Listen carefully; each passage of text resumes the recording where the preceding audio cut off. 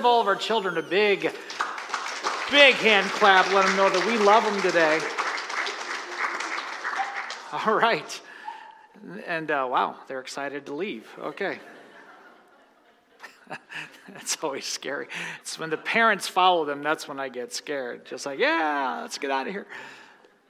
Well, I'm going to start a brand new series today.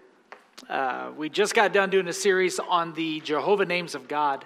And today, I want us to start, and the Lord led me to this for all of you a few weeks ago. I felt that he was saying, this is what I want Bethel to hear. And we're going to do a series of messages that would fit under the umbrella that I would merely call Pray About It. Pray about it. And I'll give away what I'm wanting to accomplish each service, and that is for God's church to pray. And for us to pray specifically for some things in this series. In this series, Lord willing, we're going to pray for other people that might not even be in this room. We're going to pray for people that are real heavy on our hearts. We're going to pray that God would heal diseases. We're going to deal with what happens when it doesn't seem like God's answered your prayer. That might come in handy for some of us, huh? So we got all kinds. How long is this series going to last, Pastor? I don't know. Maybe 4 or 5 years. I don't know. But I'm excited. I'm excited to share this with you. So what I thought I would do today is just kind of kick off this whole series by giving a more general message. And yet, I'm still going to want us to pray at the end. And, I've had people, I've had a number of people, they're not sure how they can pray and how they can pray effectively. And I honestly think that the church sometimes has made this really hard because we think that we have to imitate somebody that seems to be an effective prayer, and boy, they pray really good, whatever that means. And you know what I've just learned? I've just learned that all I need to do is just talk to the Lord. Is all I need to do. I don't have to sugarcoat it with the King James English. I don't have to say the right magic words to get God's attention. I don't even have to have the greatest amount of faith going into my prayer. I could just pray. I just go to the Lord and say, God, this is how I feel. And that's enough. And so I want you to be encouraged today. The moment you begin to pray is the moment that you are making progress. That's the moment that you are doing some great things. Prayer is the one thing that the enemy does not want us to do. It's been said that the devil fears when even the weakest Christian bends their knee to pray. In fact, it's been said that the devil doesn't really care how busy you are in the church, as long as you're busy without prayer. And I think sometimes we have tried to substitute activity for prayer. If you see the strength of a tree, the strength of a tree is not found in its leaves. It's not. They might be pretty. They might, add distinction to the tree, but the key to a tree's strength is in its roots. The unseen part. You know what the key to our relationship with God is? It's the unseen part. The part that nobody else sees. Yes, it's important that we do what everybody else sees. It's important that we have this dynamic, and it's so good to see so many of us here today. And God's doing great things in this church, by the way. This church is growing. Can you say amen? It's really exciting. God's answering prayers. God's doing great things. But he's not done. There's more that he wants to do. And so I'd like to kick this service off, this whole series off, by turning your attention to Acts chapter 12. Acts chapter 12. And I've simply entitled this message, When the Church Prays. What happens when the church prays? What happens when people like you and me decide to, all right, we're going to pray about this and really mean it. You ever have somebody tell you, yeah, I'm praying for you, and you're thinking, no, you're not, right? You know, if you've been around church long enough, you might catch that. I don't want it just to be a catchphrase. I want us to mean it. If we're praying for somebody, we should mean it. And Acts chapter 12 takes us to a story when there was some pretty heavy persecution coming to the church in Jerusalem. Real bad. And the church decided to pray about it. I want to show you what happens. So if you're able to, would you stand with me for the reading of God's word as we read this together?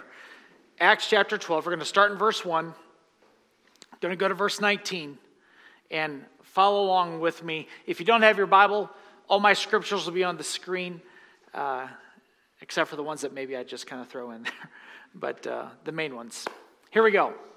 It was about this time that King Herod arrested some who belonged to the church, intending to persecute them. He had James, the brother of John, put to death with the sword. And when he saw that this met with approval among the Jews, he proceeded to seize Peter also. And this happened during the festival of unleavened bread. After arresting him, he put him in prison, handing him over to be guarded by 4 squads of 4 soldiers each. Herod intended to bring him out for a public trial after the Passover. So Peter was kept in prison, but the church was earnestly praying for him. Did you catch that? Okay, let's keep going. The night before Herod was to bring him to trial, Peter was sleeping between 2 soldiers, bound with 2 chains, and sentries stood guard at the entrance. Suddenly an angel of the Lord appeared, and a light shone in the cell. He struck Peter on the side and woke him up. Quick, get up. It sounds like our house. And he said, and the chains fell off Peter's wrists. And then the angel said to him, put on your clothes and sandals. And Peter did so. Wrap your cloak around you and follow me, the angel told him. And Peter followed him out of prison. But he had no idea what the angel was doing, what was really happening. He thought he was seeing a vision. They passed by the first and the second guards and came to the iron gate leading to the city. It opened for them by itself, and they went through it. And when they had walked through the length of one street, suddenly the angel left him.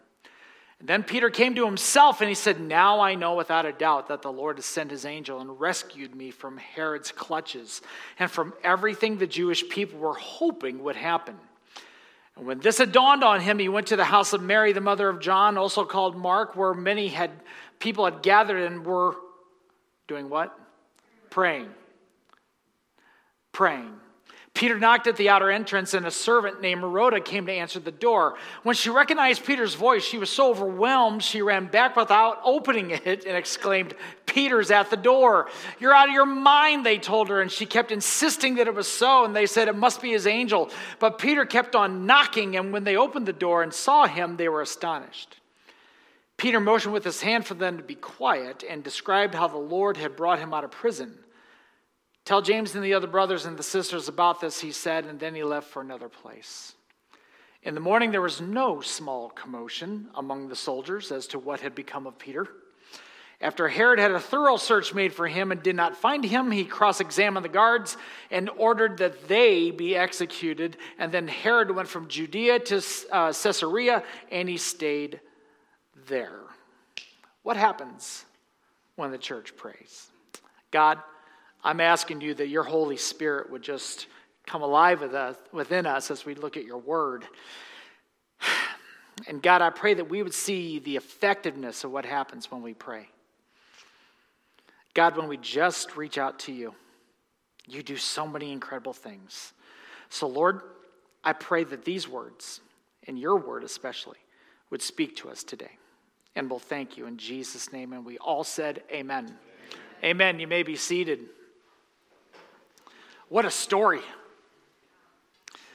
What a story. James, the brother of John's been executed. He is the second martyr in the church after Stephen. And Herod sees that, hey, this is going well. The Jewish leaders, the ones that crucified Jesus or wanted Jesus crucified, they like this. So now let's go after Peter. So Peter gets captured. And it was then that the church really began to pray. And what follows is an amazing story. And yet I can tell you that some of the things that we see in this scripture when the church prayed, I believe we could see when we pray. And when we pray together. And when we pray when we're outside of this place. So let's answer this question. What can we expect when the church prays? What can we expect? Let me give them to you today. I've got a few, so I'm going to have to hurry. Because I know you got to get to the restaurant before the other churches.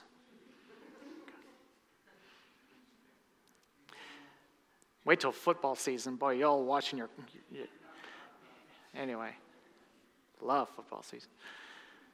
Here's the first one. You ready? There was some resistance. When we begin to pray, there's some resistance. Yay. That's not how we wanted to start this off, Pastor. I want to hear all the blessings, and we'll get to your blessings. But first, let's understand that there is a spiritual battle that's taking place against the church and against you. And you cannot, hear me, you cannot fight a supernatural battle through natural means. It's only going to take you so far. The weapons that we fight with are different. We are people that need to recognize that there is incredible power when we pray, when there is resistance against God and his people and the word of God. Now again, just to review, look at verses 1 through 5 again. I mean, this is bad. It was about this time that King Herod arrested some that belonged to the church, and he intended to persecute them. He had James, the brother of John, put to death with the sword. When he saw that this met with approval among the Jews, he proceeded to seize Peter also. This happened during the festival of unleavened bread. And after arresting him, he put him in prison, handing him over to be guarded by 4 squads of 4 soldiers each. And Herod intended to bring him out for public trial after the Passover. So Peter was kept in prison. But the church was earnestly praying to God for him. What is our reaction? What is our reaction when we see some of the crazy and some of the rebellion against God's word? When we see resistance against the church and the ways of God? When we live in a land that says that right is wrong and wrong is right, or really your right might be right and your wrong might be wrong, but if we put them all together, we'll just have a big old love fest. And it's just like, what is going on? And we see definitions of marriage, and we see that just messed up all over the place, and the definition of different genders. And now there's, 666 genders now? I'm here all week. And some of you don't get that, so ask your friend after church, okay? And life is looked at just like it's nothing. And let me just tell you, here at Bethel Church, we believe that all life is precious to God. The already born and the preborn, we believe all life is sacred and precious to God. And so it's sacred and precious to us. But our culture is saying other things. How does the church respond to that sort of thing? How does the church respond when we are not too far away? In fact, there are other countries similar to ours that would actually come after me for hate speech for what I just said. How do we respond to that? We pray. We pray. Our default response when there's resistance should be a praying church. No, we got to get this candidate. No, we all got to vote for the same person. Okay, we've tried that. Both sides. We've tried that. We just need us a Christian in the White House. We've tried that. We've tried it. And our nation's still a mess. And I think, to be honest with you, I'm more concerned with what's going on in the church house than I am in the White House right now. And I think if the church really begins to pray, that's when we'll see the tide begin to turn in our nation. We have to get serious about God. Can somebody say amen to that? Our default response to resistance to God's word, our default response, and yes, there's times to get involved. Please don't get me wrong. No, I'm not criticizing every politician, just most of them. But the default response, number one, has got to be, we pray. We pray. Oh, I got to hurry. Number two, when the church prays, not only is there resistance, but there's a reviving that takes place. I'm going to have fun with this, okay? Look at verses 6 and 7. The night before Herod was to bring him to trial, Peter was sleeping between two soldiers bound with two chains, and sentries stood guard at the entrance. And suddenly an angel of the Lord appeared, and a light shone in the cell. He struck Peter on the side and woke him up. Quick, get up, he said. And the chains fell off Peter's wrists. Now, this verse is not an endorsement for you to sleep in church hoping that angels show up in the middle of the service, okay? Some of you firmly believe that. Trust me, I see you, okay? I know who you are, and I still love you. It's all good. Just go to bed a little earlier on Saturday. But here I want to kind of use this. I want to use this as an illustration that when God's people pray and when the church prays, you know what happens? There's an awakening that takes place. I said there's an awakening that takes place. You see, what is revival? A lot of people in the 90s, we used to throw this word around, revival, and we almost made it a church style. Well, they're a revival church is what they are. Well, what's that? Well, they're in revival. You got to say it that way, by the way, if you really mean it. Revival. You know what revival is? This is where the church is. This is where it needs to be. Revival is the trip to get there. And some people don't want to get off the ride and be at the church. So I'm not suggesting that we live in a constant state of whatever that is. And that's where a lot of churches got things wrong. Because we try to mimic what other churches were doing, and we try to make a one-size-fits-all everywhere we go. And let's all get matching jackets, and let's all, sing. If you sing these songs, then God's going to do this. And it turns out it's a whole lot more than that. I'm reminded, it's not in the screen, but 2 Chronicles 7:14 says, if my people who are called by my name will humble themselves, pray, and seek my face, and turn from their wicked ways, then I will hear from heaven, I will forgive their sin, and I will heal their land.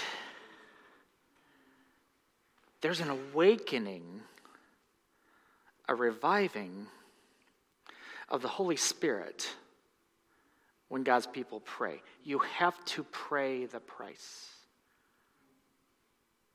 I want God to move. Pray the price. Pray the price. Don't tell me how to preach. Don't have your list of songs that we have to sing. One quick way for us to, get, wow. Pray. Because here's what I found. God will do what he wants to do when he wants to do it. God is this thing called sovereign, which means he's in control, which means that he will do what he wants. And so I pray, say, God, do what you want. Don't let us get in the way. Let there be an awakening of your Holy Spirit in our church, in my life, in this community. And I've seen it. I've seen the real thing take place. I've seen lives totally transformed. As a youth pastor, our garbage can became a holy place in our services. Because kids would come off the street and they'd go to a youth service, they throw drugs in the trash can. They'd throw their parents' prescription medicine in the trash can that they stole. One girl gave me a bullet that she was going to use on herself. Put that in the trash can. It was a holy place. That's a move of God. Change lives. I want to see God change lives. I want to see God change lives. I want to see people that are absolute train wrecks find Jesus Christ. That's what I want to see. I want to see people that maybe have been in the church for years and nothing special has happened in their spiritual life in a long, long time. I want to see God change that person. That's what I want to see. I want to see God change me. I've been saved since I was 9 years old, so that's a good 20 years or so. And I want to... or so. Okay. Yeah, y'all know. All right. But I want to see God change me. These things come when we pray for it. When the church prays, there's an awakening. We can expect a great awakening to take place when the church prays. Number 3, there's a release that takes place. There's a resistance, there's a reviving, and then number 3, there's a release. Going back to verse 7. The church was praying, by the way. The angel appears. Light shines in the cell. He struck Peter on the side and woke him up. That's how I'm going to wake you up next time, Jonathan. I'm just going to get up. And it's biblical. Quick, get up, he said. And what happened? The chains fell off of Peter's wrist. Oh, don't miss this. You know what this pastor's praying for? I'm praying that spiritual bondage would fall off of people's lives when the church prays. And that can be accomplished. I know that there's wonderful resources that are out there, and we embrace those. But you know what really sets the prisoner free? That's when we pray. Prayer is the key. Prayer is the key that unlocks the bonds that holds the prisoner captive. See, I've been around here long enough to recognize that addiction is a chain, it's a bondage that straps a lot of people down. And the Holy Spirit can set that person free when we pray. I know that pornography is a huge stronghold in our country. My goodness, if you look at a brain scan of a person who's addicted to porn, and if you look at a brain scan of a person who's addicted to cocaine, they look almost the same. What do you do about that? You pray. The church has to pray. Violence. Just in our area, the violence that takes place. We got to pray against that, church. The immorality that's taking place in our area, it's something we have to pray against. Again, yes, there's some great resources out there. That's wonderful, but the church dare not look for people to be set free merely by some program without at least praying against the bondages that are out there. When the church prayed, Peter's chains fell off. There are people in this room. The chains fell off of you a long time ago, or maybe not so long, because somebody was praying for you. You were once on drugs, you are not anymore. You were once an absolute mess, you are not anymore. You were bound by fear and anxiety, and God's changed your life. Somebody was praying for you. somebody was praying for you. If we want to see more stories like that, we have to pray. Can you say amen? Number 4, my goodness, Pastor, how many do you have? 72. I'm kidding. 71. There's a revealing. When God's people pray, there's a revealing. I want you to take a look what happened, okay? Number 1, it's pretty cool, by the way, that Peter, he's sleeping next to 2 guards, one on each side. He gets away from that, gets away from all the soldiers, and look what happens. Verse 10, they passed the first and second guards and came to the iron gate leading to the city. It opened for them by itself, and they went through it. Let me pause here. Do you know what happens when God's people pray? Doors open for that church that they were not expecting to be opened. God reveals opportunities for a church to do something great in the kingdom of God. Why? Because we're praying. I want you to realize they were praying for Peter. They were not praying for a gate to open. Follow me. They were praying for Peter. God opened up a gate, an entrance that they were not expecting to see open, that Peter was not expecting to see open, that they were not praying. And that's the kind of opportunities that I want God to open up for us. Could it be that there is a neighborhood that God has called us to that we don't even know about yet? You know, could it be that 15 years ago or however long we decided to try this thing called the giveaway, that we thankfully walked through that gate? And now, 15 years later, God took an event that was some crazy idea that my wife came up with that I did not like, by the way. Let's do this. Oh, no. And we did. And y'all brought stuff the week before, and then we opened up the doors the following Saturday. Okay, we can't do that now. Okay, now, for those of you who don't know how the giveaway goes, okay, basically we'll have hundreds of households register online or in person ahead of time to come to this thing where we just bless them with stuff around the Christmas holiday. Nicole was talking about it earlier. Before they have that opportunity, we share Jesus Christ with all of them. Do you know, over 100 people made a decision for Jesus Christ last year at that event alone, right? 15 years ago, this pastor's like, ugh, no. Near Christmas, honey, what are you thinking? But like every good man, he listens to his wife.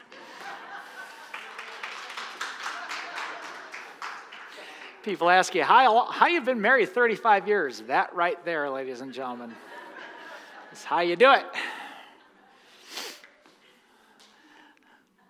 One thing about my wife, she has a lot of discernment and a lot of wisdom. So when that little southern drawl starts talking, I listen. And God has opened that gate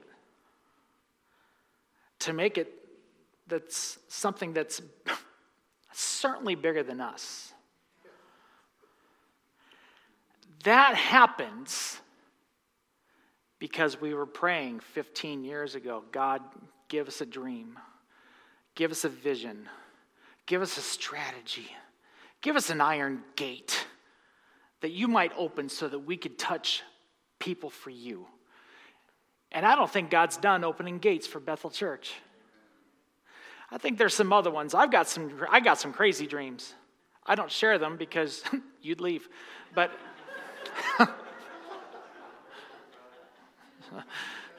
so I keep it between me and God until he says, okay, share it.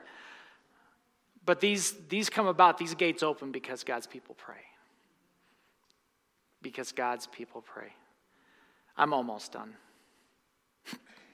That means nothing. Next, there was rescue. There's a rescue that took place. Let's not forget, Peter was supposed to be executed the next day. And God rescued him from that because the church was earnestly praying for him. Again, look how it went. Verses 10 and 11. They passed the first and second guards and came to the iron gate leading to the city. It opened for them by itself, and they went through it. And when they had walked the length of one street, suddenly the angel left him, and then Peter came to himself, and he said, "Now I know without a doubt, that the Lord has sent his angel and rescued me from Herod's clutches and from everything the Jewish people were hoping would happen."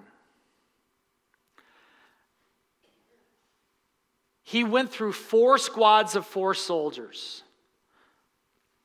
2 guards chained next to him. First and second guards went through that. Iron gate opens by itself. You know what God does? God protects his church when we pray. I apologize if this story is a rerun for some.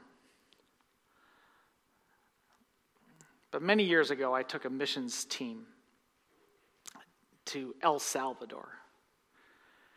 If you don't know anything about San Salvador, which is the capital of El Salvador, it has been known for many years for some very, very violent gang activity. The MS-13, how many of you have heard the MS-13 before? Okay, 4, that's great. Read a newspaper. The MS-13, one of the most violent gangs, probably the most violent gang that there is, originates from San Salvador. And I took my youth group there. Okay, let's go. Their arch rivals are the 18th Street Gang. So the violence that takes place between those 2 gangs, even though MS-13 gets most of the notoriety, the 18th Street Gang is just as violent. The man who is our evangelist that was going with us on the team, he got saved out of the 18th Street Gang. He still had all the tattoos and everything. Well, some MS-13 people saw his tattoos, and they decided, we're going to kill him. In fact, I'm preaching away in a church in San Salvador. And you probably know this, but the extent of my Spanish is Taco Bell. That's about it.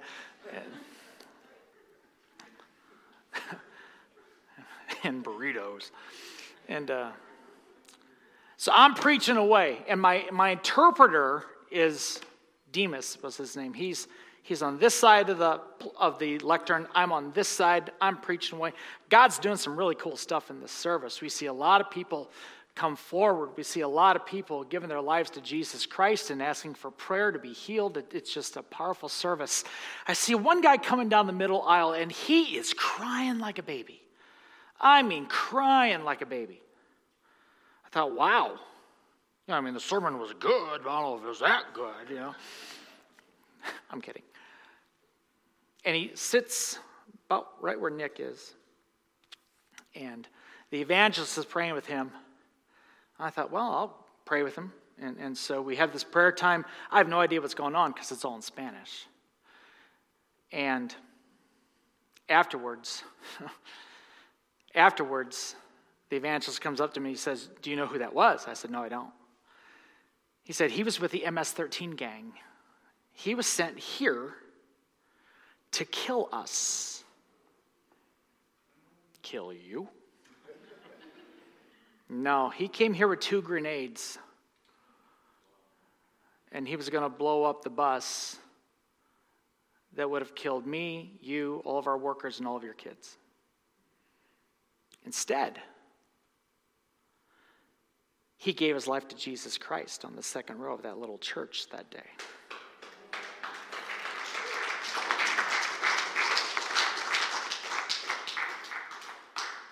Now, people ask, are you afraid of anything? Not much after that, just ladders.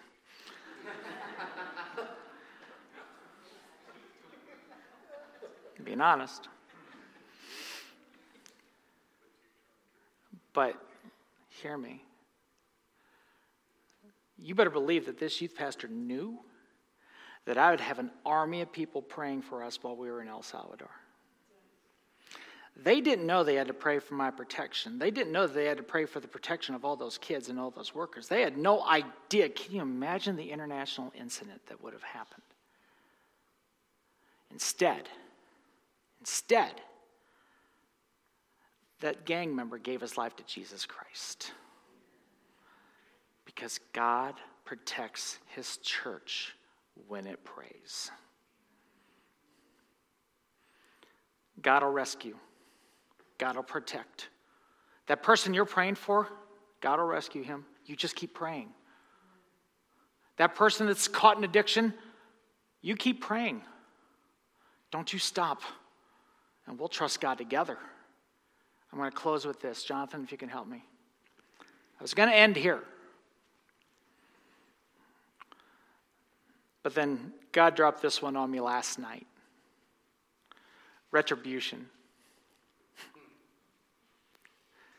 Not the kind that you're thinking. Verses 18 and 19. I love how Luke puts this. In the morning, there was no small commotion among the soldiers as to what had become of Peter. You think? And after Herod had a thorough search made for him and did not find him, he cross-examined the guards in order that they be executed. And then Herod went from Judea to Caesarea, and he stayed there. So everybody responsible for making Peter as uncomfortable as possible were met with their demise, and even Herod relocated because of this. Now, some would say, you know what we need to do? We need to start an online petition against Herod. Forward this or Jesus won't bless you. Have you seen those? I think he'll still bless you. But here's the deal. God knows how to deal with those who will oppose his church. So you don't have to go after them. The Bible says, vengeance is actually mine, says the Lord. It's not us. Your battle is not against a government party or a politician. Did you know that? Our struggle is not against flesh and blood, the scripture says. We fight our battle against principalities and powers, and the only way to defeat that is through prayer. The only way to defeat that is you becoming acquainted with your sword of the Spirit, the Word of God. Put on the full armor, the scripture says. The only offensive parts of the armor of God are the sword of the Spirit and praying in the Spirit. If we can master these two, that's when we see the enemy fall. All the church did was pray. God took care of the enemies. We pray. God will take care of laws. God will take care of governments. God will take care of situations. God will take care of mentalities. God will take care of it all. Yes, there's room to be involved. Don't get me wrong, but church, we dare not do anything without praying. Without praying. I wonder today, what might happen if people in the church, even this morning, would just pray. Pray for your church. You pray for your country. You pray for your children. You pray for that loved one that's going through so much. You pray. What might happen if we pray? Jesus, in a few moments we're going to pray. I pray, God, that you would hear from heaven, that you'd respond to our prayers. Hallelujah. Would you all stand with me? Every one of us. Let's bow our heads. Let's close our eyes. What do you need to pray about today? What's God putting on your heart right now? Right now. What is God putting on your heart right now? Can we pray for it? Can we pray for it? Jesus, those things that you put on our hearts, Lord God, we lift them up to you. God, you are able to change the course of nature. God, you are able to move hearts. God, you could change a country. God, you can do it all if we would just pray the price. Here's what I want to do, church. I want to pray a prayer. And I just want to give you a green light today to pray. And maybe you want to come to this front area and kneel at this altar and seek God there. Maybe you want to pray at your seat. But before you leave this place, would you pray for that person or thing that is so heavy on your heart today? And together, could we just seek the Lord together? And who knows what doors might open? Who knows who might be rescued? Who knows what God might do if we just pray? If you have nothing else to pray for, maybe you could pray for your church. But can we pray? And when you're done, you're free to be released and to go. But could we pray? For some of you, you might need to pray for a few moments. For others of you, you may need to pray a little bit longer. But can we pray? So Jesus, your word says that if we call to you, you'll answer. We sought the Lord, we seek the Lord, and you answer. You deliver us from all of our fears, Lord God. God, you heal our land when we pray. God, you touch our homes when we pray. God, you touch our situations. God, for some of us, there's somebody heavy on our heart. God, we just want to say all we can to you about that. So, Lord, hear the prayers of your people, no matter where we are in our spiritual journey, if we would just pray. So, God, hear our prayers. And I believe we're going to see testimonies of your grace and your power. In Jesus' name, amen. Will you pray? And if God releases you, you can consider yourself dismissed. God bless you. But let's seek the Lord.